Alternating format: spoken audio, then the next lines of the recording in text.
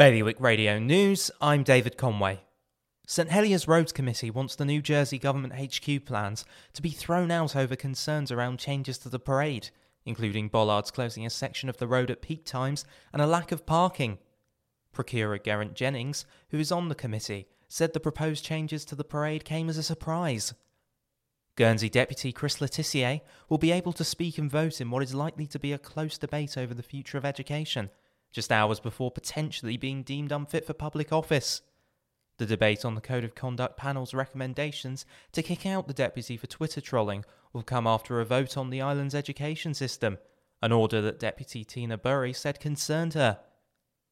Another former teacher in Jersey has put her name forward for the role of Children and Education Minister, following Deputy Ward's announcement last week he would be running. Deputy Louise Dublé announced her candidacy last night on Facebook, saying it had followed requests from fellow states members and islanders. 8 travellers from outside the common travel area are alleged to have broken isolation rules after they went ashore in Sark from a private vessel.